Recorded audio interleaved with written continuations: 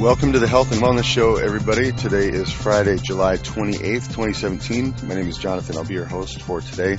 Joining me in our virtual studio from all over the planet are Erica, Doug, Gabby, and Elliot. Hey, guys. Hello. Hello. Hello. So we're missing Tiffany today, so we wish her well. We'll see her next week, hopefully. So today we're going to connect the dots between big food, big pharma, and big disease. So, it sounds kind of general, I think, but our listeners will be familiar with, what's going on in those areas, our regular listeners. But today we just wanted to look back at some items in the news and essentially have a conversation about it, just kind of see where things are going and see what kind of connections we can come up with. So the first bit, I think, is pretty interesting, and people have probably heard of this. That the American Heart Association has now started to demonize coconut oil, which is hilarious. So today's a comedy show.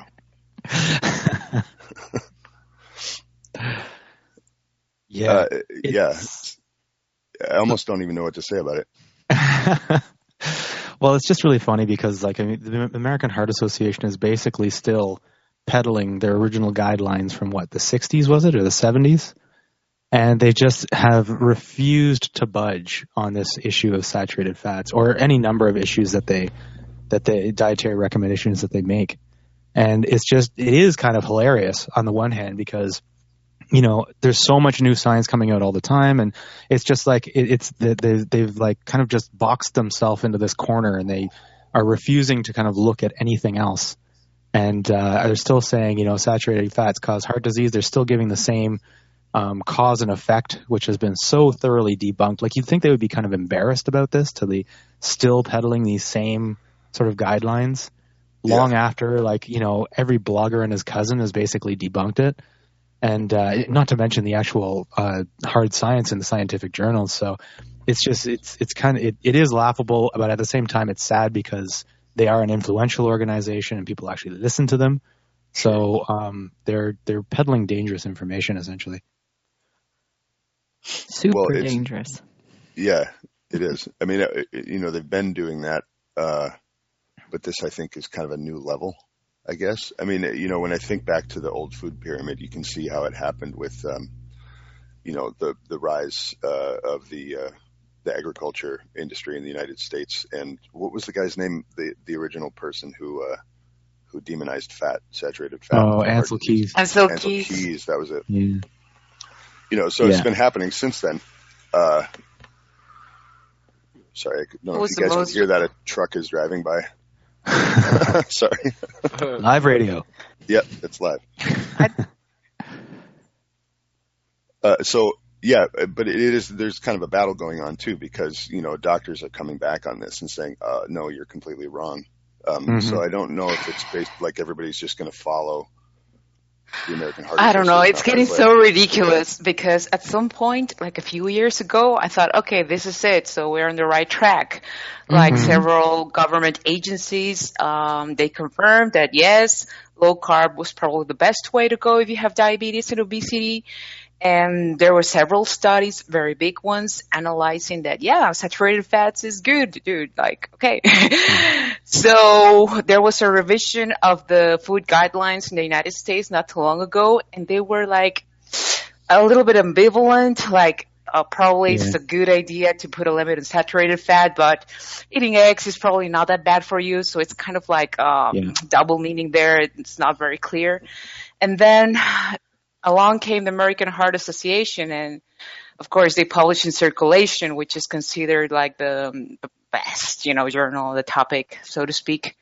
And they contradict all this science that has been revised in the last years completely. They say okay, eliminate saturated fats or decrease it significantly and substitute it with polyunsaturated fatty acids, with very unstable fatty acids that are basically nuclear reactive, basically, to put an analogy.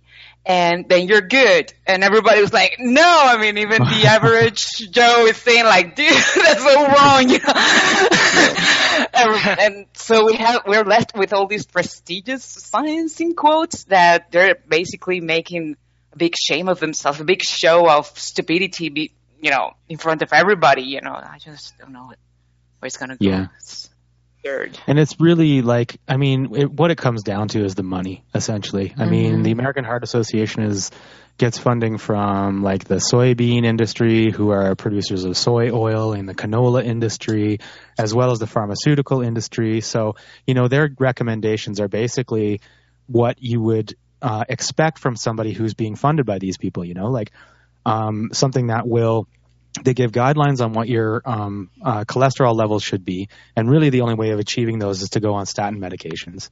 And then they demonize saturated fats and tell you to eat polyunsaturated fats, the biggest producers obviously being soybean oil and canola oil. There's a few other ones as well, cottonseed oil and, I don't know, sunflower, safflower, that kind of thing. But, soy and canola are kind of the big ones. So it's like, it's just so obvious when you look at who's giving them the money, and why, they obviously have an agenda, and why those recommendations will be what was pushed. But I can't figure out what the people who are actually at the American Heart Association are thinking. Like, are they just not? They're not are they thinking. just ignoring? Well, I wonder. Or if are they just so corrupt that they don't care, or is it like that they've literally put the blinders on and they just aren't paying attention to their most? I have my hypothesis, mostly because I work with mainstream people as well, and I know they have this blind spot. They're good-willing people, but they're being exposed to these ponderized material for so long that they cannot think anymore. They cannot see it for what it is. They just, project their biases and the conflict of interest automatically, and they don't even know why. They just follow the rules, so follow the authority. And so I have to, regretfully, I think that it's going to get worse, because then, these guidelines are going to be given to doctors, they have to apply them, and they're going to believe them. And yes, basically I lost, I never lose hope, but I'm not very optimistic right now. I was having a similar. Go ahead. I was thinking along the lines of what you said, Doug, that, is it a giant diabolical conspiracy to make the country sick? Maybe. I don't know who, perhaps. But I think more likely is that it's a mixture of psychopathy and greed, in a giant industry where, and just ambivalence too, where you might get, let's say one of those guys, you're going to get a huge bonus, and all you got to do is sign a recommendation that perpetuates the old guidelines. I'm making a hypothetical here. And you might have a moment of moral quandary where you're like, well, I'm doing this for money. And then you're like, well, it's just guidelines. People are going to eat what they want anyway. So sure, I'll take the 10 million. Something like that could go down too. Yeah. I mean, it's the fact of the matter is, the American Heart Association is just it's just a money-making enterprise. One of the things that one of their initiatives has been, I don't know if you've ever seen that, they've got that heart healthy, check mark thing that they put on, AHA approved kind of thing. And they sell it's on Kellogg's those cereal. It's on it's on tons of stuff. 890 foods. That's hilarious. Including the bread and hilarious cereal and. Well, yeah. I mean, it's all garbage that is basically getting their heart healthy check mark on it. I can't remember what it's actually called, health check maybe or something. But, it's just they're basically the stipulations are, it can't have a lot of saturated fat. And I can't remember the other ones. There's a couple of other ones that are also complete BS, but as long as it doesn't kind of interfere with those things, it gets the check mark. So it doesn't matter how many preservatives, additives, flavorings, genetically modified ingredients, heavy metal contamination. It doesn't matter about any of that other kind of stuff. They're just looking at the numbers on, these particular things like saturated fat. I think salt might be one of them too. And it's if it doesn't have that crap in it, then if it doesn't have the saturated fat and the salt and whatever else, then it gets that check mark. It's they have no integrity whatsoever. But unfortunately, that kind of stuff works. You see this check mark, and it's this governing body that I know absolutely nothing about has given their approval of this product. Therefore, I'm feeding my family healthy food. What worries me the most over the last years, and I'm seeing this increasingly, is that the normalization of conflicts of interests, they see it as completely normal. Oh, yes, we're going to receive all this money from Bayer and Monsanto. That's totally acceptable and normal. Whereas at least 10 years ago, it was completely unacceptable. How dare you of course it's going to be a conflict of interests. Of course, that's simply not done, And today it's like everybody's like, yeah, it's fine. We received this money from Big Pharma and that's the way it works. Period. Well, and Americans dutifully follow the recommendations, right? So, and they're consuming, since the 1970s, there's been a 600% increase in the consumption of veggie oil while cutting butter, lard, and tallow in half. And what we're seeing, 800,000 people with heart disease in the U.S. dying. It's like you said, Gabby. I think I would tend to agree that a lot of the professionals in the field of medicine and nutrition, I guess you've probably got many authoritarian type personalities, and it's to such an extent that this is the most baffling thing. And you actually mentioned it in your article, Gabby, that. There's such cognitive dissonance or whatever it is, some sort of psychological mechanism that makes one of these professionals who is trained in chemistry to some degree, very basic chemistry, to completely discard everything that they've learned about organic chemistry with this idea that saturated fat is somehow more dangerous than polyunsaturated fat. Well, just the basics of it. It's so simple to understand, is that a polyunsaturated fat, it means it contains double bonds. So that means that the hydrogen atoms, basically it's to do with the molecular structure of the fat. And in chemistry, what this means is that when something contains double bonds in it, it is more susceptible to oxidation. It means it's more unstable and it can degrade faster.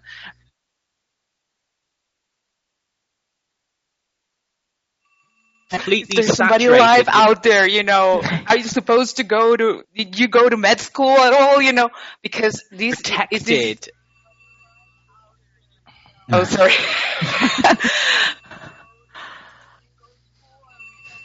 Well, can you guys hear me? We can hear you. Hello? Hello? You guys hear me? Yes. Yeah, we're choppy a little bit here, going in and out. I can hear you now. Well, that was basically what Kehoe was saying, And that was my last cry, basically, because it is concepts of organic chemistry. It's a basic science that you have to study before you enter medical school. We agree that if you know organic chemistry, you can go to medical school. If not, you cannot go. And these are concepts of organic chemistry. It doesn't make sense, saturated fat. It's stable. It's healthy. It's anti-inflammatory. And so we have all these experts, going against it, which betrays a complete ignorance of a basic science that they're supposed to know better, Basically, that's it.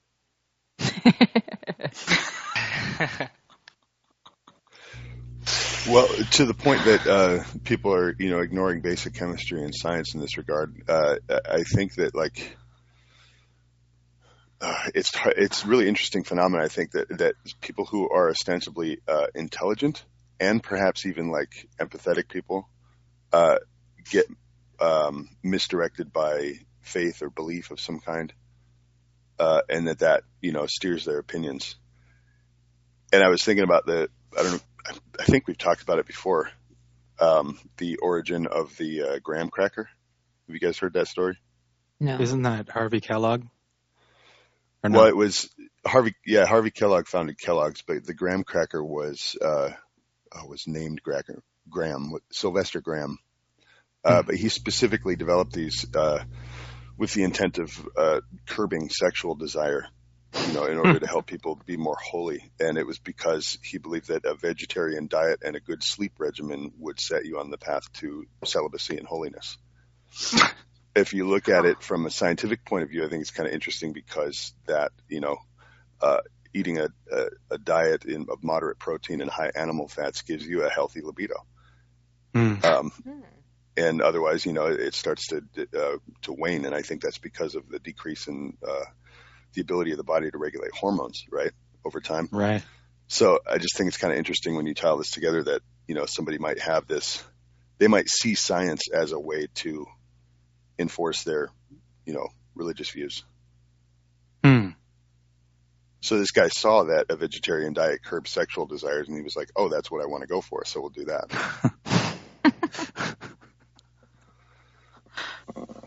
And the graham cracker is still in circulation. Popular. Yeah. And Kellogg was in that same group of guys too, the Seventh-day Adventists. And I don't know if he had that specific intent in mind when he developed cornflakes, but he did run an insane asylum, so that says something. Wasn't it insane asylum? I thought it was just for like sick people. Oh, wait, okay. Insane people? Okay. I was kind of being presumptuous. I read sanitarium and I thought insane asylums. Oh. Maybe that I was might be just wrong too. like a medical house. I'm not an expert on the history of Kellogg's. But yeah, so to the point where, how people could be ignoring basic science, I think that might come into it. So do we have a caller? It looks like we may have a caller. Should we see nice. who's on the line? Yeah. I don't think it's a caller, but go ahead. Okay, we'll try.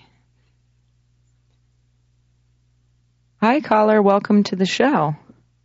The history. Hello, caller. Are you there? Yes. So, hello. Hey, this is Javis, and I'm in South Carolina. How you guys doing? Hey, Hi, good. Javis. Hey, Welcome. Javis. Hey, Javis. So I'm really enjoying the show, and I'm pretty much like jumping up and down in my chair as you guys are talking about the whole how. So I am formally trained in chemistry, like no PhD or anything, but I went through a lot of organic chemistry classes. And so I just wanted to say when I first came across the whole shift in diet, or the paradigm shifting to eating more saturated fats, what actually did help me was having the knowledge of, chemical reactivity and stuff like that. So what you guys are talking about on how that is kind of lost on the general populace, I guess, would be, I remember a commercial where they dumped a vat of fat into a pipe or whatever, and they're saying, look out, this clogs this pipe. This is what saturated fats are doing inside your body. Ergo, you should not eat saturated fats. And like just looking at that, just from having a basic understanding of chemistry, I was just kind of shouting in my head like, that doesn't work. But how do you explain chemistry to someone that is basically going off of a false assumption or a faulty example to kind of prove a point that is wrong? I think the best way would be just an experiment. I mean, if you can do in that context, if you can do another experiment to show them, the actual context of what you're talking about, that kind of person at least might make them think. I will say I did have an experience maybe 3 years ago. We had at a job I held as a chemist, they had a general practitioner in-house. And so I went to them and they did a checkup on my blood work and everything. And they saw that my cholesterol was really high, blood pressure was high. And so the nurse gave me advice to, okay, this is what you should eat for the next 3 weeks. Follow this to the letter and come back and see me and see what happens. And I said, okay, sure. And of course, the advice was to eat everything with the heart symbol on it, mostly vegetables. Don't eat bacon or anything like that. But I did the exact opposite. I only, so just minor details, like my calcium was low, and some other minerals were really low, and I was basically eating high carb. So what I did is I did the opposite. I had a like fat breakfast, lunch, and dinner, bacon mostly, no vegetables. I drank no milk. I actually stopped drinking milk. And I went back 3 weeks later, and they did the blood test again. My blood pressure was lower. My calcium went up. Magnesium went up. And they're like, oh, wow, you did exactly what we told you to do. And I was like, actually, I did the opposite. And then I kind of I went into kind of a small explanation of like, I did some research on my own, being a chemist and all, and I found that you will lose less minerals if you're eating fat or whatever. And long story short, the woman actually quit her job 2 weeks later. We exchanged emails. What? She said, wow. We exchanged emails because she wanted to know more about what I was doing, and that's the last I've heard of. I heard from her, and she quit her job. Wow! So Wow. That's like a massive, like, that's cognitive dissonance to the max for someone in the medical industry. So yeah, no kidding. I feel like saying good job, but I don't know. Did she turn out like? I no longer work there, so I don't know. Is it worth shattering somebody's like view on life with this stuff? I don't know. My advice is to only talk to people about the details if they are like asking and doing their own research, because then they're actually looking for something. I would say first of all, it's positive to me. Yeah, it's worth it for you to have taken care of yourself in an appropriate way.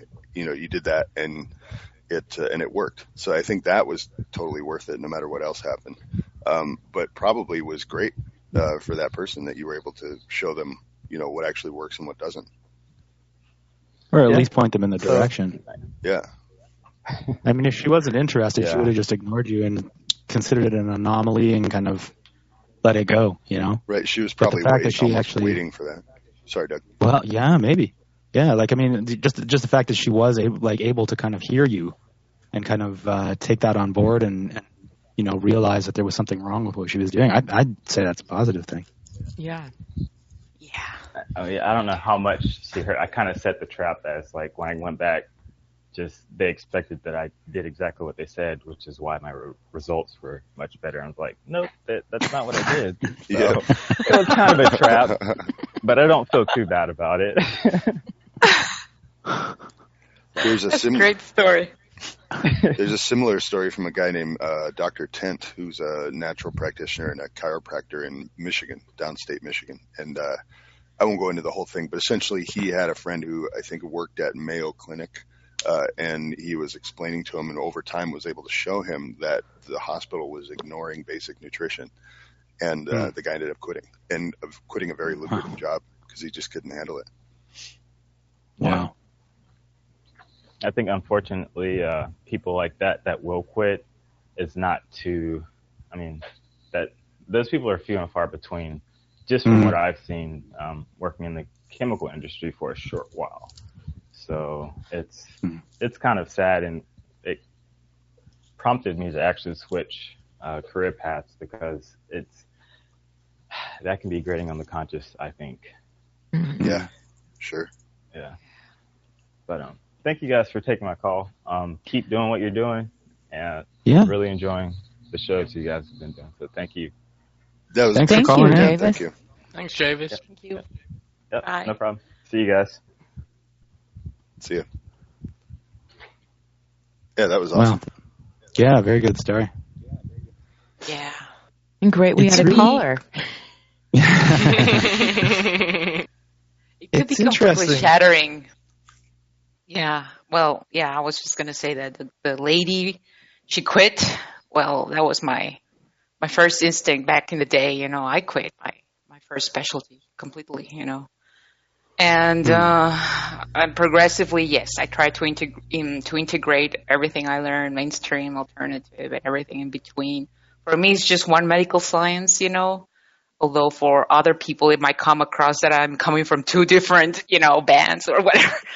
But no, so, but yeah, I can totally empathize with that. It can be completely earth-shattering. Yeah. Gabby, from your experience, do you get a backlash too when you have a moment of realization like that in the medical field? Do you get other people who are like, what are you doing with your life? Yeah, because nobody understood, in a sense, like, what are you doing? It's like the specialty that everybody wants to do, and you did it, and whatever,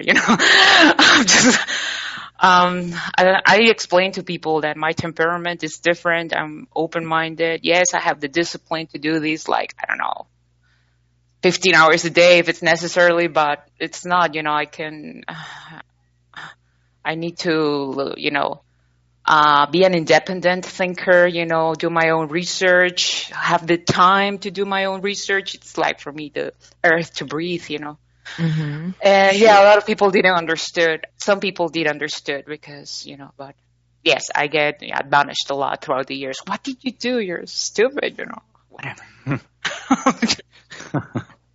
Well, it seems like, Gabby, and I'm not sure if this is true in Europe, but at least in the U.S., like, the diet heart hypothesis has been tested more than any other in the history of nutrition. And so it's interesting that, yet again, as you were saying, over the last couple of years on SOT, we've carried a lot of articles that have, brought back the idea that butter's good for you and beef fat. I mean, I think there was even a cover of Time magazine, and there's been lots written about it. And that, yet the science, that they would come back to this hypothesis again now about coconut oil. And one thing that was interesting in one of the articles that we were reading about coconut oil is that they demonized it because it was actually the hydrogenated type of coconut oil that they were using in the study. So it was I don't know if that's considered a trans fat, but the high heat to change it. So what do you all think about that? Like, I know we talked earlier in the show about it being like a big pharma, big food, this whole connection, but why now, I wonder, that it's coming back yet again and that they have to make such a big statement about it? Yeah, I guess I don't know. I know that there's good coconut oil and bad coconut oil. There is, like, based on the process that it's made with, some coconut oil can end up with aflatoxins in it because they'll just throw a bunch of coconuts into, like, a ostensibly sterile but concrete pit and let them rot and then extract the oil that way. And that's how a lot of the really cheap coconut oil is made. So it contains, molds and toxins. So you don't want to buy like a $2, jar of coconut oil. But, as far as why it's happening right now, I don't know. It really is baffling. It's like the benefits of a high, quality fat, moderate protein diet are not fringe anymore. And so that's, I think, what's confusing. I guess maybe a lot of people still think it's fringe, but I feel like it's so widespread now, and there's so many, like, hundreds of thousands, if not millions, of cases of positive benefits from this way of eating. I just don't know. It really is kind of baffling. It's got to be a function of, like, deteriorating mental acuity. I don't know. Well, what happened is that I think it has to do with Bayer buying up Monsanto, and coconut oil being so popular. Even in Spain you can get it on the web so easily. It's so difficult to get anything here, And I think the elite, it's worried that you're going to have losses, that so many people are waking up.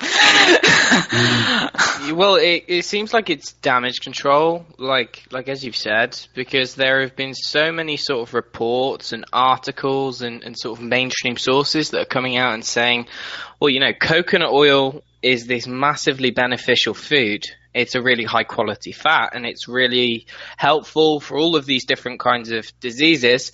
But then there's going to get to a point where the average person looks at coconut oil and they turn over the jar and look at the fat content in the coconut oil, and they'll see that it's around 93% saturated fat. Yeah. And so there's gonna be a moment there, a trigger in their brain where they say, okay, so how can coconut oil be so healthy, yet it is mostly saturated fat, whereas at the same time animal fat is really unhealthy because it's saturated fat? Well, actually, that doesn't make sense. So I think there's going to come to a point where they needed to really sort of rein in this whole thing, you know, because otherwise it would spark people's interest, and they will start to realize that it's a logical fallacy to say that coconut oil is good, yet animal fat is bad. It doesn't make sense. Yeah. Yeah, it's like kind of like a cognitive dissonance on the part of the consumer. It's like, wait a minute, it's a saturated fat. How can that be good? And I think, you know, again, the American Heart Association kind of, by being just kind of across the board against saturated fats, they didn't really have a choice. I mean, one of the articles we were reading pointed out that there hasn't been any study that has shown a negative effect of coconut oil, provided it's a good quality coconut oil, you know, disregarding what you said before, Erica, about the original studies being done on hydrogenated coconut oil. But they're basing this recommendation of avoiding coconut oil based on their really dodgy theory about saturated fats being bad for you. There hasn't actually been a study that they looked at, and they only looked at 4, that showed coconut oil to be detrimental to health. So it's funny because the American Heart Association, they cannot profit on coconut oil. It's not grown in the United States. Tropical. Exactly. You know, but soy, they have loads of it. They have to do something about soy. Yeah, exactly. So they promote it as a health food. Yeah.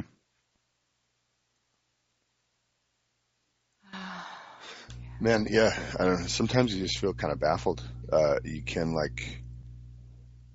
there's a lot of things I can not rationalize, but understand in terms of people being misled. And, you know, I don't presume to know everything, of course. And so it's like, you know, people believe what they will. A lot of people are programmed, or they have experiences, or they need money, or all these things come into play. But there's a certain point where the society goes in a certain direction, and you're just like, I don't want to swear, but what the F is going on? Like, you really, it feels that way. So you got to stand back and look at psychopathy and look at the history of modern society in the United States in particular. And all of these things come into play. It can help you understand it, but it's really still, I don't know, it's hard to deal with when there's a blatant disregard for, proof of things that are beneficial for human health. That's what bothers me, is because it's like, that's a basic right? You know, I mean, if you think, you know, nobody should be stolen from, have violence perpetrated on them, or, have their health damaged, without their consent. And I think you can argue that people being deceived and programmed to think a certain way overrides their consent. But that's, I guess, more of a philosophical argument. Sorry, what, Elliot? Like, the thing that gets me about this whole thing is, it's like the thing that they're recommending, the polyunsaturated fats. I mean, there's a really good argument that is possibly the worst thing. Like the worst, one of the worst things that someone could actually consume for their health. And that's not even an overstatement. Like, it is so... I mean, the evidence and the research on this is completely conclusive. I mean, there's a really good book by a researcher. His name's David L. Valentine, and it's called Human Longevity, if anyone wants to get it. It's a fairly new book, and I'll warn you, it's fairly expensive. It cost me about £100, and it's only a little book. Oh, God. But it's totally worth it, because it's basically talking about... First, it speaks about the animal kingdom, and it basically compares the unsaturation of their tissues to their length of life. And so, for instance, the worker bee, you have the group of bees. You have the queen bee and the worker bee. And so the worker bee, if you look at their tissues, they are highly unsaturated, which is equivalent to something like a polyunsaturated fat making up the membranes of their cells. And so what the researchers have actually shown is that these fats function to essentially speed up the amount of energy that the mitochondria produce. So they're very useful for instance, a bee who has to travel such long distances to essentially provide for its hive. Whereas you compare that with the queen bee, and I think the queen bee lives up to 20 times longer than a worker bee, and you look at the membranes of the queen bee, and the queen bee are extensively more saturated. Okay, and this is common in really a lot of the animal kingdom, is that what we see is that saturated fat in the membranes of the cells is tied with longevity. And so when you consume a high polyunsaturated fat diet, this essentially changes the content of the membrane of the cell. Just like if you eat a high saturated fat diet, it also changes the content of the cell, the membrane of the cell. So essentially, the more PUFA that you consume, the more unsaturated are the membranes in your cells, and this means that they are very much more likely to be targeted by free radicals. Okay, and when this happens, Sorry, does that make the walls more permeable? Is that what you're saying? They're more permeable? Well, the hypothesis provided by David Valentine is that this is actually one of the factors that are missing in the free radical theory of aging. They're saying they post the hypothesis that that basically the thing that causes aging is actually the destruction of the cell membrane by reactive oxygen species, and therefore is directly correlated to polyunsaturated fats. And they're saying that they do play a very, very small role. They help you to basically produce energy, but any more than is needed, and what is needed is very, very, very low amounts. They're saying that any more that is needed is essentially directly correlated or possibly responsible for the aging phenomena. So it effectively destroys the whole cell, because all of the cell's energy is being used to repair the membranes, whereas that shouldn't necessarily be the case. So what can happen is, over a long period of time, the cell is using up all of its energy to repair the damage that has been done to these polyunsaturated fats in the membrane, and it's unable to use energy for other cellular functions. So essentially what happens is the cell has to die and you have to make a new one. So over a long period of time, this is a very sort of energy inefficient way to function. And they posit, I mean, aside from all the hormonal effects and everything else that the polyunsaturated fats do, right down at the cellular level, these guys basically say that it's possibly the worst thing that you could eat. So this is what baffles me so much, is that you've got, I mean, it's the complete opposite of the truth. It just baffles me, you know, it completely baffles me. So basically, in a nutshell, those PUFAs, which we've done a show on in the past about, basically they cause inflammation, cellular death, and is the basis of most disease. Is that what you're saying? Yeah. Well, that's the idea. Okay. I think basic science knows the nose from years ago, you know. Yeah. I love how you explain that, Elliot. I mean, because if you know, anybody can understand that the way you just said it, that it kills your cells, it increases necrosis, and so it's killing you. That's what happened, you know, to humanity in the last decades. You know, that's what happened in the last, 3-4 decades. You know, people stopped eating so much saturated fat, and they shifted, by eating vegetable oils and carbohydrates. You know? So one of the chatters just asked, so how about PUFA from natural sources like fish? And this book that I was just talking about is actually, the title is Human Longevity, Omega-3 Fatty Acids, Bioenergetics, Molecular Biology and Evolution. So it's not actually specifically talking about the the oil from the vegetables. This is essentially a phenomenon, or this is a process which does apply to omega-3s as well. So there is a difference between omega-3s and omega-6s. Okay, omega-6s come from vegetable oils. Omega-3s come from animals, and some other plants. Now, the benefits that are ascribed to the omega-3s is that they do suppress inflammatory enzyme or inflammatory mediators called prostaglandins. So the omega-6s, which come from the vegetable oils, these are very pro-inflammatory, and the omega-3s are anti-inflammatory. Okay, but that is only at the level of the prostaglandins. This is completely disregarding everything that I just said at the cellular level and the mitochondria level. So even if you are consuming, I mean, I know people who take a lot of fish oil. Now, fish oil is, again, it's one of the most highly unstable things in nature. It's actually more unstable than vegetable oils. So there have been benefits from people taking fish oil. And I know someone who had Crohn's disease. And he actually took a load of fish oil. Now, what fish oil does is not only does it suppress inflammation, but it also suppresses the immune system. And so short term, it is anti-inflammatory. It depends whether you want to suppress your immune system or not. But nonetheless, it still does deposit in the membranes.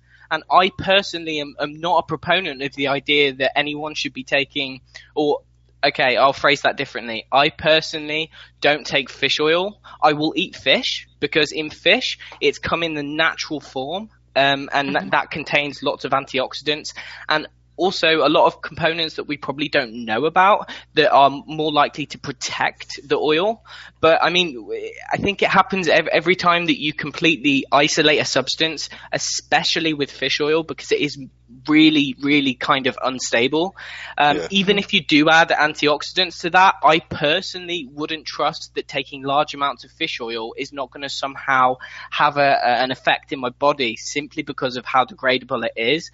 But that's a matter of debate, you know. Well, I second that because there has been a study I read a study recently that even the most high quality fish oil supplements, they get oxidized like by a percentage of over 60%. You know, they lose, it gets oxidized. Even if it's completely protected from the sun and whatever and the light, it just gets oxidized.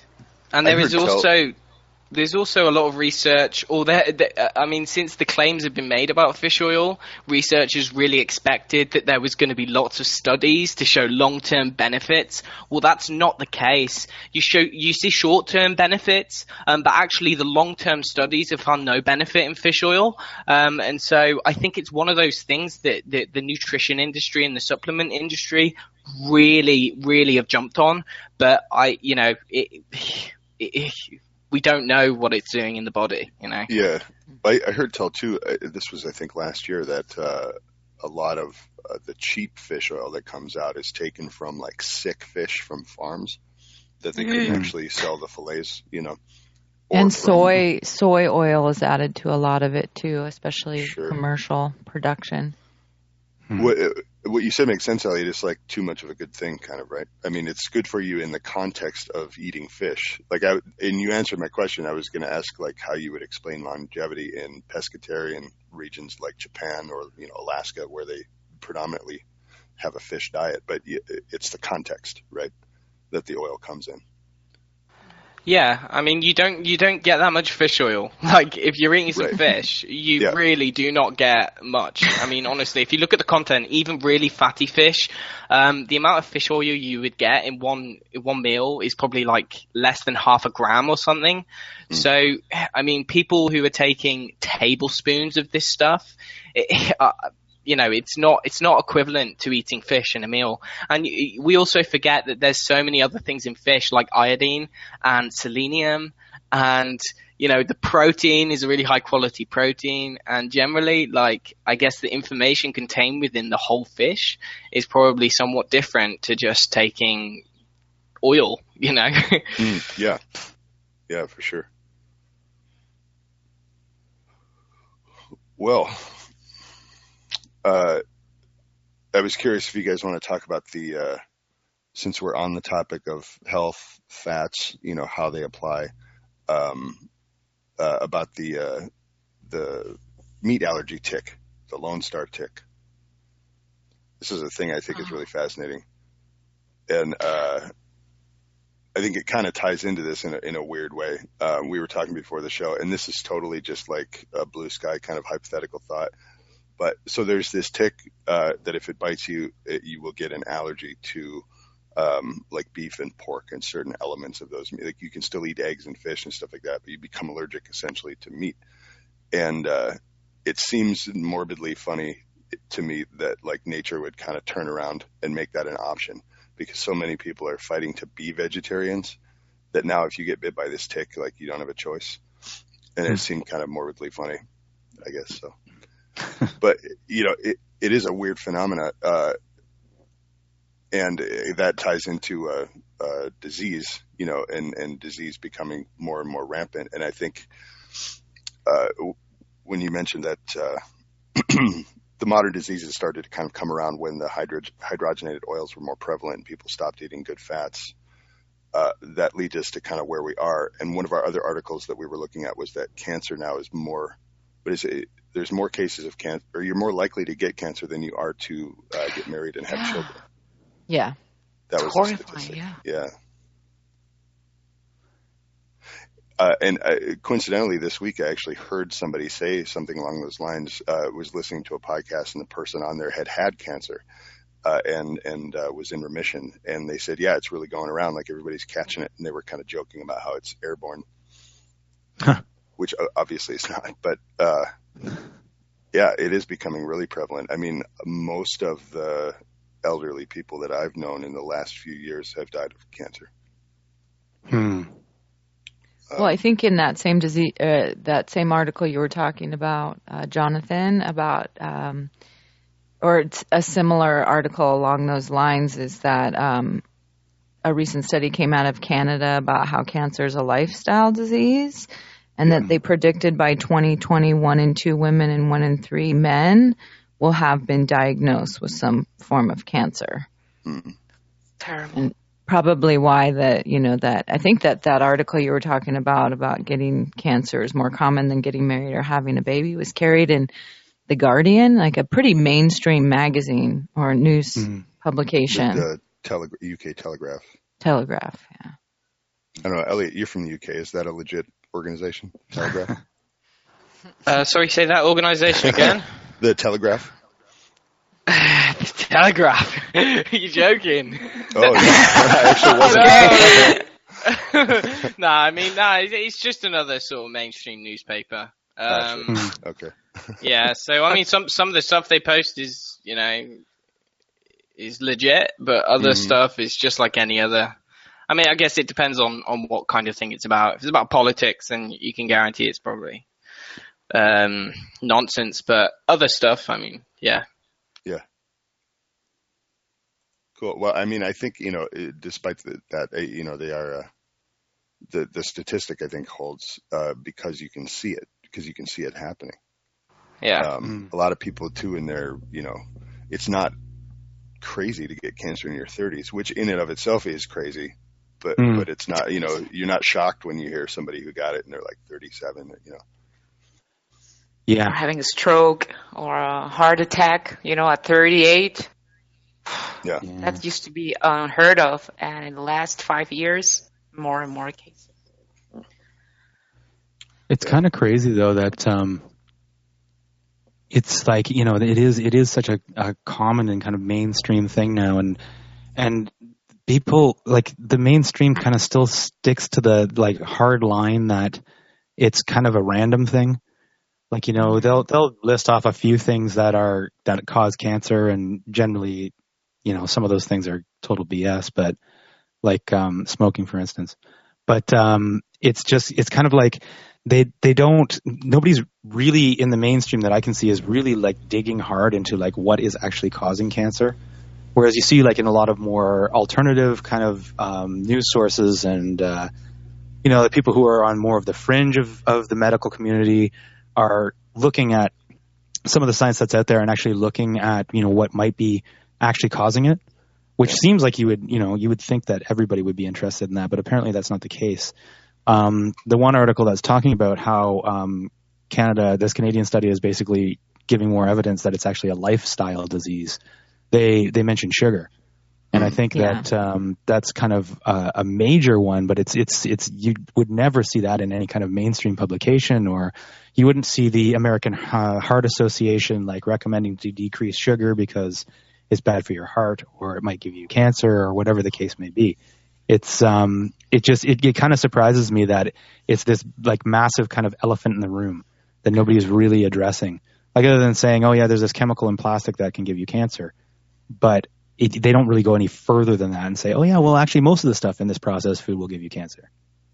Yeah, well, and they can't trace it. I mean, I guess sometimes they can. Like a couple of cases, a good friend of mine, her husband died, and he had brain tumors, and he had gotten them because he worked as a machinist for like 25 years, and he was around, certain toxic chemicals and fumes and stuff like that.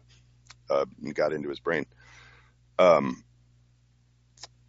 on the other hand, oh man, and now I was thinking about him and I lost my train of thought. Darn. Talking about types of cancer. Nope, man, I lost it. I'm sorry about that. This is live radio. We'll come back. Yep. Losing train of thought. Yeah, some of the contexts I think are understood, and whether or not it's kind of your fault, I guess.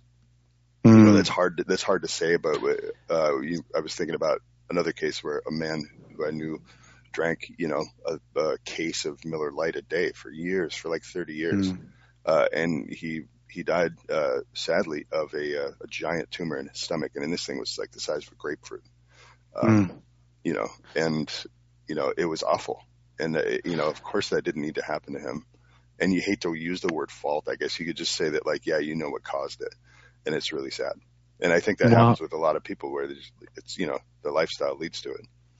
Yeah. And I think actually that's a really good point. And I think because if they actually do find, a cause, then suddenly there's responsibility that has to be taken up. Whereas if it's like, if it's just luck of the draw, like you go to your doctor, oh yeah, sorry, you have cancer, it's probably genetic or something, we don't know. Yeah. Then it's just kind of like you're a victim, right? And it's just like, oh, I'm a victim. Why me? As opposed to, well, actually it's because you've been treating yourself like garbage for your entire life. Yeah. Suddenly there's a responsibility there, right? Like the person's kind of like, oh, this is my fault. Yeah. Okay. I could have actually avoided this. Right. So maybe there is actually this kind of like, brain process that goes on that people don't want to know. Sure. Well, that I remembered what I was going to say. The questionnaire that you get for different types of cancers is so vague. I had heard a guy talking about this, saying that he went in, he had bladder cancer, and they were treating it, and they were trying to figure out where it come from. But the questionnaire was like, did you work in the carpet dyeing industry? Do you smoke? And if you do, what brands do you smoke? Have you ever worked with industrial, solvents? And there's this certain list of things, but that's it.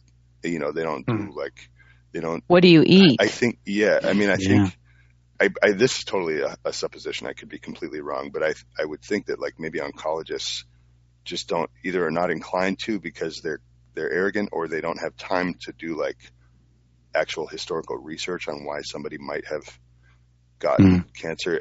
Like I said, I could be wrong. Maybe I'm slandering oncologists, and I shouldn't be. I don't know. I'll bet that on that questionnaire that they give out, it doesn't ask anything about Roundup. No, been exposed to Roundup? Yeah. Are you part of the agricultural industry? Do you avoid GMOs? Yeah. Oh, that will be the day. So, but I think you could probably tie a majority of these cases simply down to like alcohol is probably a big one. Not in moderation, of course, but a lot of people drink pretty regularly, and if you do that for many years, something's going to go wrong. And all of this, like, pardon my French, but shitty processed food, packaged dinners, stuff, craft food service, all this kind of stuff that's just straight up like, there's no care given into it. I mean, I don't need to go on. You guys all know that it's awful, but people eat that for their entire lives. Of course, cells are going to they're going to die at a greater rate, and then over time they're going to begin to mutate. Well, as Gabby said too, this whole idea of GMOs, recently there was an article that came out about how microRNAs from plants could be healing, and it was talking about basically how plants, and I would imagine all food in general, is information for your DNA. And so you figure since the 90s, these GMOs have come out. What kind of information is that? And we've talked in the past about GMOs, about the technology is kind of Russian roulette, and you have genes that turn things on and off. Who's to say it's not turning on cancer genes? Mm-hmm. And with, Monsanto and Bayer merging, one chemical and one pharmaceutical company, the information starts to come out about the demonization of fat, because why not push these soy oils and things? Because it's been really doubted for a while that soy is even good for you, or, you know what I'm saying? So this information in the cells, and, maybe that's where the cancer epidemic is coming. It's just one of many pieces to the puzzle. Yeah, in the context of information, it's interesting that you say that, because we know from the work of Dr. Fritz Popp that food actually does emit electromagnetic frequencies, in that certain food emits certain frequencies of light. They're called biophotons. And there were research done on genetically modified foods, and for I guess the way that you could describe it was that they are dead. They are completely dead because they don't emit light. So all other food emits light. It emits specific information that is very much absorbed by your system. But with the GMOs, they didn't emit anything. They are literally dead. There is no information in that. And I guess to some extent, I can imagine that the continued consumption of something like that is likely going to cause issues. Aside from the glyphosate, and we've spoke about glyphosate so many other times on this show, and sometimes, I tend to think that some of the research which links, we've been speaking about, the research against saturated fats and stuff, but I tend to think some of the research which links eating meat with kind of diseases and stuff, I tend to think that some of that may actually be legit, in that the animals that are fed this glyphosate, this Roundup stuff that's sprayed on the grains that they eat as food, that builds up in the system of the animal to much bigger degrees. Like, you think about, they consume this for their whole life. That glyphosate is being accumulated in their tissue at such a high rate, and so when you eat really poor quality meat, you are getting a big dose of this glyphosate stuff. And so I wouldn't be surprised if some of the research which links eating meat with disease is actually legit, in that, it's not normal meat that we're eating. And if you're eating pasture-fed and naturally raised meat, then you would have probably a completely opposite result. But the problem is that we are eating really, really bad meat nowadays. So it's like, even if you don't consume these grains and stuff, you are likely to be consuming some of this nasty chemical glyphosate stuff that Monsanto are pushing out. Yeah, no, I totally agree with that. I think that's definitely the case. And it's funny because you don't see, when you see these studies, like, red meat causes colon cancer. You don't see, like, there's never a differentiation made between what kind of meat they're actually eating. And it's good, if the vast majority of the public is just getting whatever is sold at the grocery store, then you can be sure that that's exactly what they're getting. It's stuff with, like, fed GMOs, fed all kinds of garbage. I think I said this in a show previously, like, there was once an intoxication with glyphosate in the emergency room, and no doctor knew what glyphosate was. And I was, hello? Glyphosate? Monsanto? And everybody was like, what's that? So you can see how short-minded, some of this research is, and how little doctors really know about the real factors at play here. Yeah, wow. I might be naive about this, but if I heard a doctor say, what is that, to the name of, like, a chemical compound, I'd be like, oh, man. Is there anybody else here I can see? Yeah. Did you go to school for like 12 years for that? Well, I know. I wonder if he said Roundup if they would know, because it is so. I mean, you should try it, Patty. No, because the tag had Roundup on the bottle. Oh, yeah. It said Roundup. They were looking for the main principle, and it says glyphosate. Yeah, for sure. I was very shocked by that. It makes me realize, wow, the ignorance in some circles. Can we just get informed, all of us, evenly? Sure. Yeah. I mean, it's true with a lot of things where you go to the doctor and they're trained to deal with certain things, and they may not know stuff that's coming around the bend. Like a lot of people that still think that Morgellons is a hoax. Like that it's a mental illness. I know I've mentioned before that I listen to the Joe Rogan podcast a lot, and he has that opinion that it's a hallucination generally. Really? I'm like, God damn, yeah. That bothers me.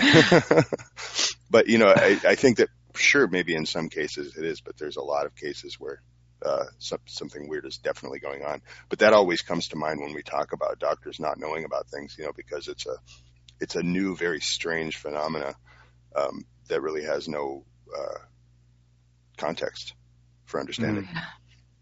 But the research is out there if people are looking for it, especially about glyphosate. I mean, I remember when I saw Dr. Huber speak several years ago, and he had worked for the Department of Defense, and he had this huge background in soil science, and I was just shocked when he talked about, the death of animals and stillborns and in cattle and pigs, and then he went into the whole thing about how it leaches minerals from plants. I mean, it was very straightforward, and I remember thinking, I can't believe people just aren't totally freaked out by what he's sharing right now, because it was really seemed like very common sense. Like, you put this on the soil, it sucks all the nutrients out, it goes into the animals, it goes into the food chain. And basically, he said, we're experimenting on our future generations. It's just one big experiment. Yeah. Speaking of that, thinking about those lines and experimenting at large with society, one of our topics we were going to cover today and connecting all these different dots is the opioid epidemic. And that strikes me as a very similar kind of thing. It's like a mixture of greed for profit, psychopathy, and, some really diabolical kind of medical curiosity that they have. I don't know, why, doctor, this is another case where, I know a few doctors who are really, really good, super smart, way smarter than me, very compassionate, and they're good people. So I always hesitate when I talk about doctors to paint them all in a broad brush, but it is when they are overprescribing opiates for a sore back and stuff like that, and you create an addict. You cannot help but you create addicts when you do that. And that's, you're essentially giving somebody a disease that they have to deal with for the rest of their life now. Or at the very least, they have to spend the next 2 to 3 years working really, really hard to not have that withdrawal anymore. It's awful. It's just awful. Yeah. And then, of course, the vast majority of those people are going to try to find something else, which you end up with, street drugs that are impure. Yeah. Well, I mean, there's a huge black market for prescription opioids at this point, which I think is part of the problem. I mean, I read in one of the articles that they're selling for 30, I think it was fentanyl that was selling for $35 to $50 a pill. Yeah. Hundreds of times more powerful than morphine, It's a cheap way to kill yourself. Well, yeah. I mean, the fact of the matter is,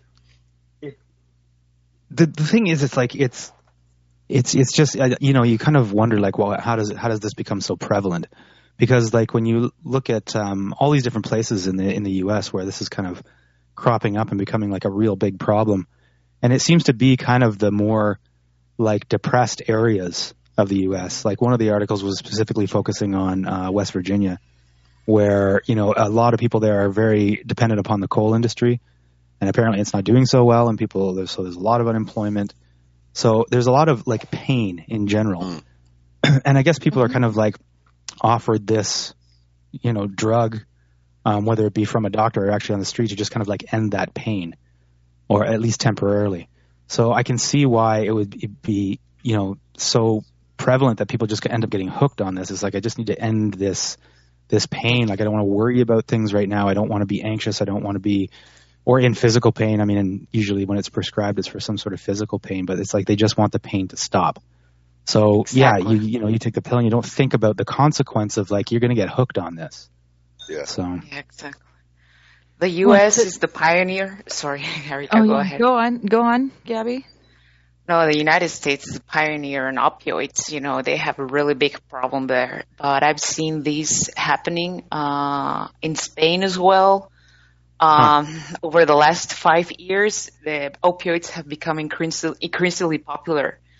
And sometimes I wish Big Pharma's marketing will not be so successful, but it is. They are like marketing people. They are so competent that, it makes me mad sometimes, because it's sell like this product, like, yes, you have all these people with endless surge of pain, with pain that that do not go away, that's making them suffer endlessly. And here we have a solution, That's an oversimplification, but I can see it's working, Well, it's interesting you guys mentioned the pain aspect, because I've been reading a lot about this, and the CDC came out and they were talking about their sales of opioids just in the U.S. and how they've quadrupled from 1999 to 2015. But they said the amount of pain that adults are experiencing actually remain the same. Sure. So even though they had this quadrupling of opioids, the pain is the same. And I'm not really sure how they measure the pain. But, 183,000 people die from overdoses a year. And it's like the emergency rooms are overrun. And one of the articles we read, it was talking about the areas that Doug was talking about, like the Appalachians, like, poverty-stricken. And, people come in overdosing, and the nurse in emergency rooms, they don't know what to do. They can't even get these people any sort of help for like 3 and 4 months. And in one of the articles, they were talking about how Suboxone and Methadone are actually more expensive and harder to get than it is to get the opioids. Yeah. I encourage everybody to watch, if you have a chance, Vice News. It's an HBO show. So if you have like an HBO or access to HBO, you can look it up there. But if you don't, I think you can probably find it on YouTube. They have a clip that they did. It's like 20 minutes long about fentanyl in Canada and fentanyl addiction, and the way that they were following this one guy who wanted to get clean, but he was like, it's so hard. He had to travel like across a couple of provinces to get to another city where he could actually find somebody who would help him. What's the name of the documentary again? I don't remember. I'm sorry, but it's Vice News. Vice News made it, and Shane Smith is he's the main guy for Vice News, and he's the narrator. And it was about fentanyl in Canada. Well, what's even more crazy go on, Elliot. I was just going to say it's called Fentanyl, the drug deadlier than heroin. There you go. It's on. I'll post the link up to it now. Well, just recently reading the news, and this kind of connects the dots too. So Big Pharma's response to this whole opioid epidemic is to create a clinically viable heroin vaccine. Oh, how noble of them. And it's actually being paid for by U.S. tax dollars. So it's a vaccine that prevents you from becoming addicted to, you said heroin. Yeah, so this is they're calling it a heroin vaccine. But basically what they do is they administer it, and they've been using monkeys and animals, and they're going to start human trials here shortly. But when they administer it, if you take heroin or opioids, I would imagine that goes for fentanyl as well, you won't be able to feel the effects of the euphoria of the drug for 8 months after the administration of the vaccine. Mm-hmm. And I'll put the article in the link because it does go into a lot about, the drug wars in the U.S. and illegal heroin coming into the U.S. Yeah. It's kind of crazy because it actually, they inject the vaccine and it makes your immune system actually react to the drug so that it immediately starts kind of attacking it and breaking it down. So when you take heroin, in this case, your body starts breaking it down kind of right away or deactivates it or whatever. So it makes it so you can't actually get the high from it. And the thought is that then people will therefore stop doing it because they won't get the reward. Yeah. That makes sense to me from the point of view of a helper in a recovery situation. If in like a very specific situation, that would make sense. But it also, you have to be careful because it negates the role of willpower, which is the main thing an addict needs. So it's like, I don't know. I mean, I could also see it going the route of they're going to use it in hospitals, and it's just going to become a standard thing. Like, oh, your back hurts? Well, here's the vaccine for opioids, and here's some oxys. But unless I'm reading that wrong. Well, it's also it again doesn't deal with the core issue of where the addiction is coming from. Yeah, exactly. I don't know if it works on opioids either. I mean, they only refer to it in terms of heroin, but it might. I'm not entirely sure. But what about the endogenous opioids that your body produces anyway? Is it gonna? That's a good question. Is it gonna say? I mean, like you need them for pain. I mean, natural endogenous sort of pain management, but also feelings of being relaxed and other kind of things. I mean, opioids play so many functions in the body. So, I mean, it's just this is speculative, but. I mean, I'd be concerned if, your immune system starts attacking the ones that you've just injected into your body, but then what if it also starts attacking the cells that produce the opioids in like your brain and stuff? I think it's a dangerous road to go down. Yeah. Totally. I gotta say my opinion about kratom is changing slightly. I was talking to a friend about this the other day, and it is addictive. You will have withdrawal if you stop using it. And so for listeners who aren't familiar, we've talked about this in the past, but kratom is a South Pacific, or not South Pacific, like Vietnamese, Indonesia, like that area, a plant that produces opioids. That you can take like the powdered or like in a tea, and it acts on your opioid receptors. And it's used for pain management and things like that, and for addiction. But it's been very controversial because it is actually addictive, and you have to go through a withdrawal period when you stop using it. But it won't kill you. And that's as sad as it is. I think that's what it's come down to. It's like, let's use this because it's not going to kill you. Whereas all these other pharmaceutical prescriptions, if you keep using them or use too many, it's eventually going to kill you. The same could be said for Suboxone and Methadone. I mean, those can kill you too. Right. That's what I mean. Yeah, exactly. Yeah. Especially the withdrawals. So I feel like with kratom, 2 weeks of the cold sweats is better than dying. But. I wonder if getting off kratom. I was just going to say, I wonder if getting off kratom is easier than getting off the actual drug that the person is addicted to. So it's kind of like a way of going down in stages, kind of thing. Yeah, a lot of people will do that. Will they taper off of benzodiazepines by going to? I don't remember the name, but going to slightly less potent other medications to try to taper off. That's what Suboxone is essentially, and methadone, right? They're they're still addictive, but they're slightly less addictive than the alternative. But I've read, if any of our listeners know about kratom or are interested in just in learning what the story about it is, there's a Reddit board for kratom withdrawal. That's really, really interesting read.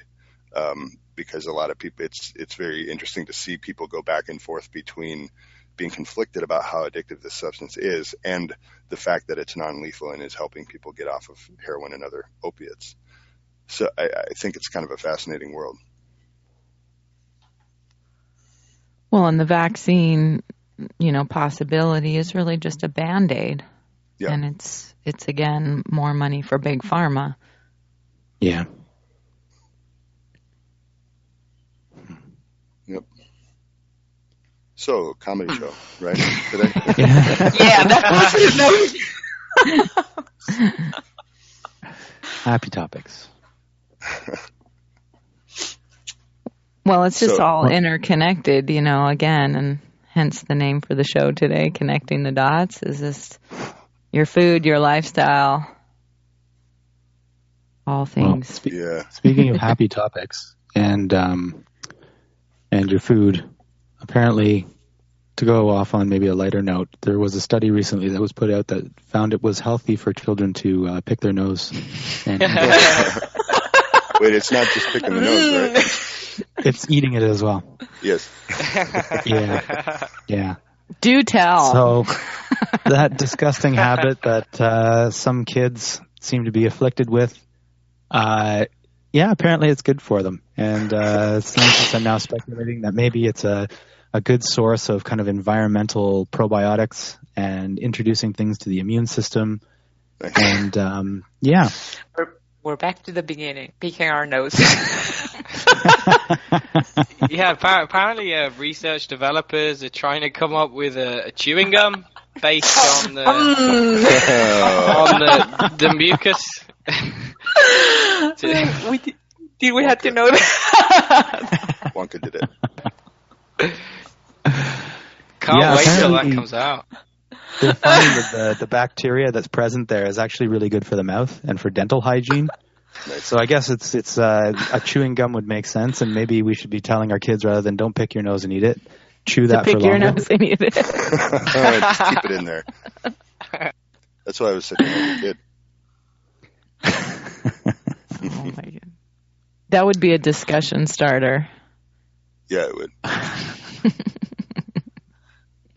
I'm sorry, but I have to say this. There's that thing about how in certain cases drinking your own fresh urine is also good for you, as well as fecal transplants, right? So fecal transplants is basically the same concept, but instead of you digesting it, they put it with a tube into your intestine, so you will not have to swallow it and taste it.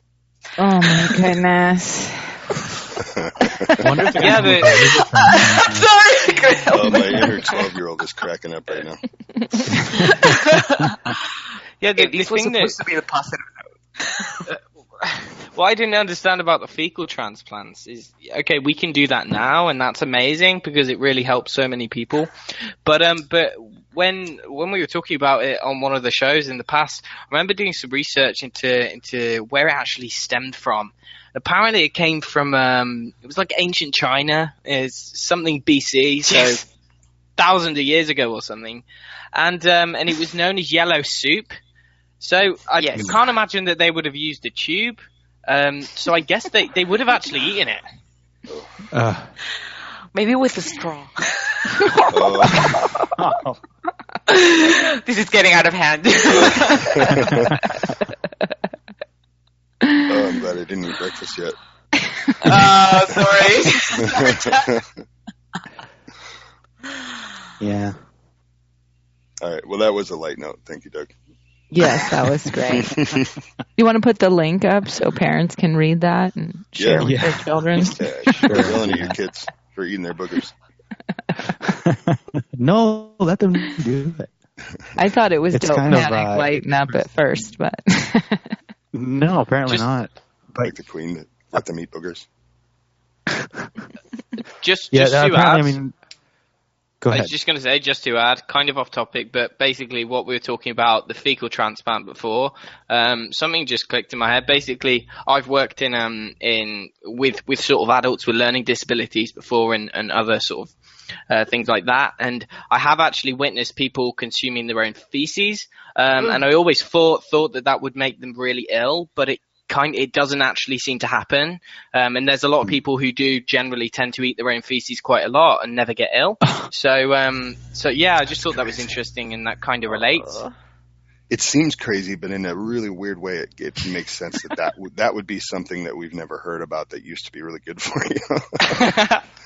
Like my neighbor has a dog that eats his own poop, and it's the craziest. Like you don't have to clean up after him. He poops and then he. Oh my God. It's great. I don't know. I can't.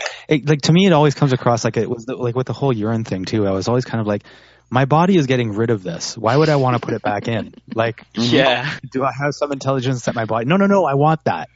Yeah. Don't get rid of it. I'm getting nauseated. That does seem kind of weird.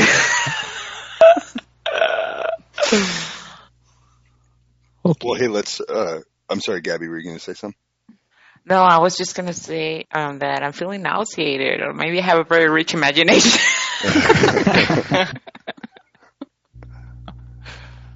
Well, Erica, do we have the JP clip? No. Oh, okay. All right. Well, in the context that we were talking about coconut oil, our listeners, if you haven't seen it and you have, 4 or 5 minutes on your hands, look up JP Sears Coconut Oil Kills. It's one of the Ultra Spiritual Life episodes. Episode number 66. So It's check quite that out good. And JP is ripped. I didn't realize that. He's a ripped guy. It's all that coconut oil. Yeah. I guess, yeah. Well, let's go to Zoya's segment today. She's going to talk about coconut oil as well. And when we come back, we'll wrap it up.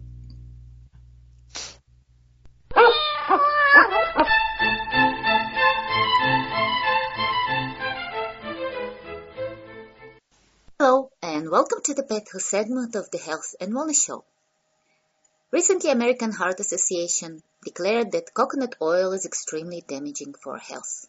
On the other hand, soy is supposed to be a food of gods.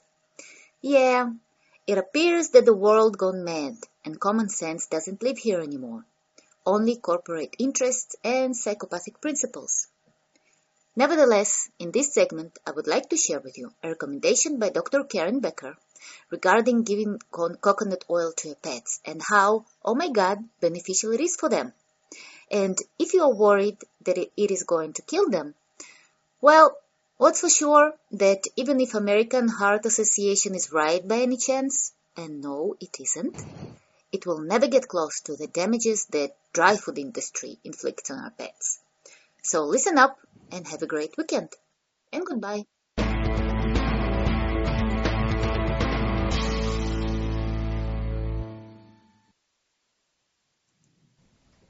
Hi, this is Dr. Karen Becker, and if you're a health-conscious person, you probably have heard about the benefits of incorporating coconut oil into your diet.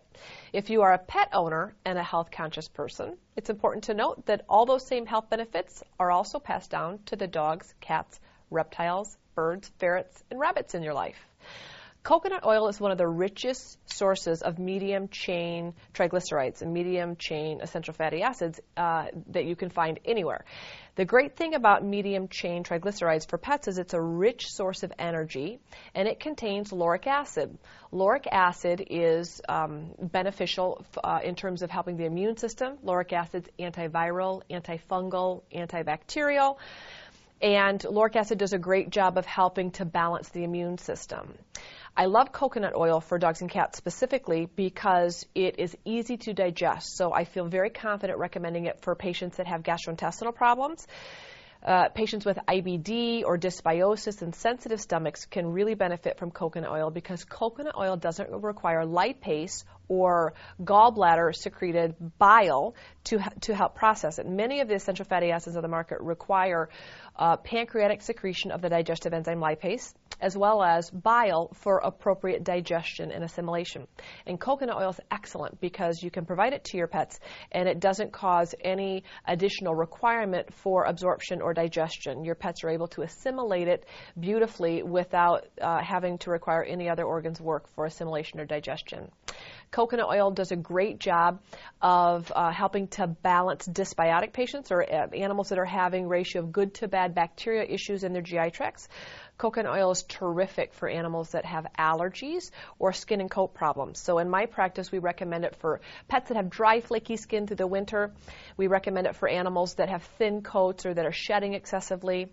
I love coconut oil topically as well for pets that have cuts, abrasions, sores, dry, cracked noses on old dogs, elbow pads of dogs that are thick and irritated, even on the pads of their feet. During winter months, it's excellent moisturizer for pads that are cracked or irritated. So at my practice, we advocate using coconut oil. Topically, we recommend using coconut oil internally for all of the health benefits in terms of helping to provide lauric acid in an absorbable form for dogs and cats. At my house, my pets love coconut oil. In fact, they'll eat it right off the spoon. At my house, I use coconut oil for administering pills and medications because they love it. And so I might be able to take just a scoop of it, and my pets will eat it right off the scoop. The dose for coconut oil is a teaspoon for every 10 to 20 pounds of body weight. Occasionally, initially, I'll use a teaspoon for every 5 pounds, but maintenance dose is a teaspoon for every 10 to 20 pounds of body weight. At my house, I'm able to put the pills right inside of a dollop of coconut oil and offer it to my pets, and they'll eat it right off the spoon. So it's an excellent treat, but it's a treat with a whole host of medicinal benefits.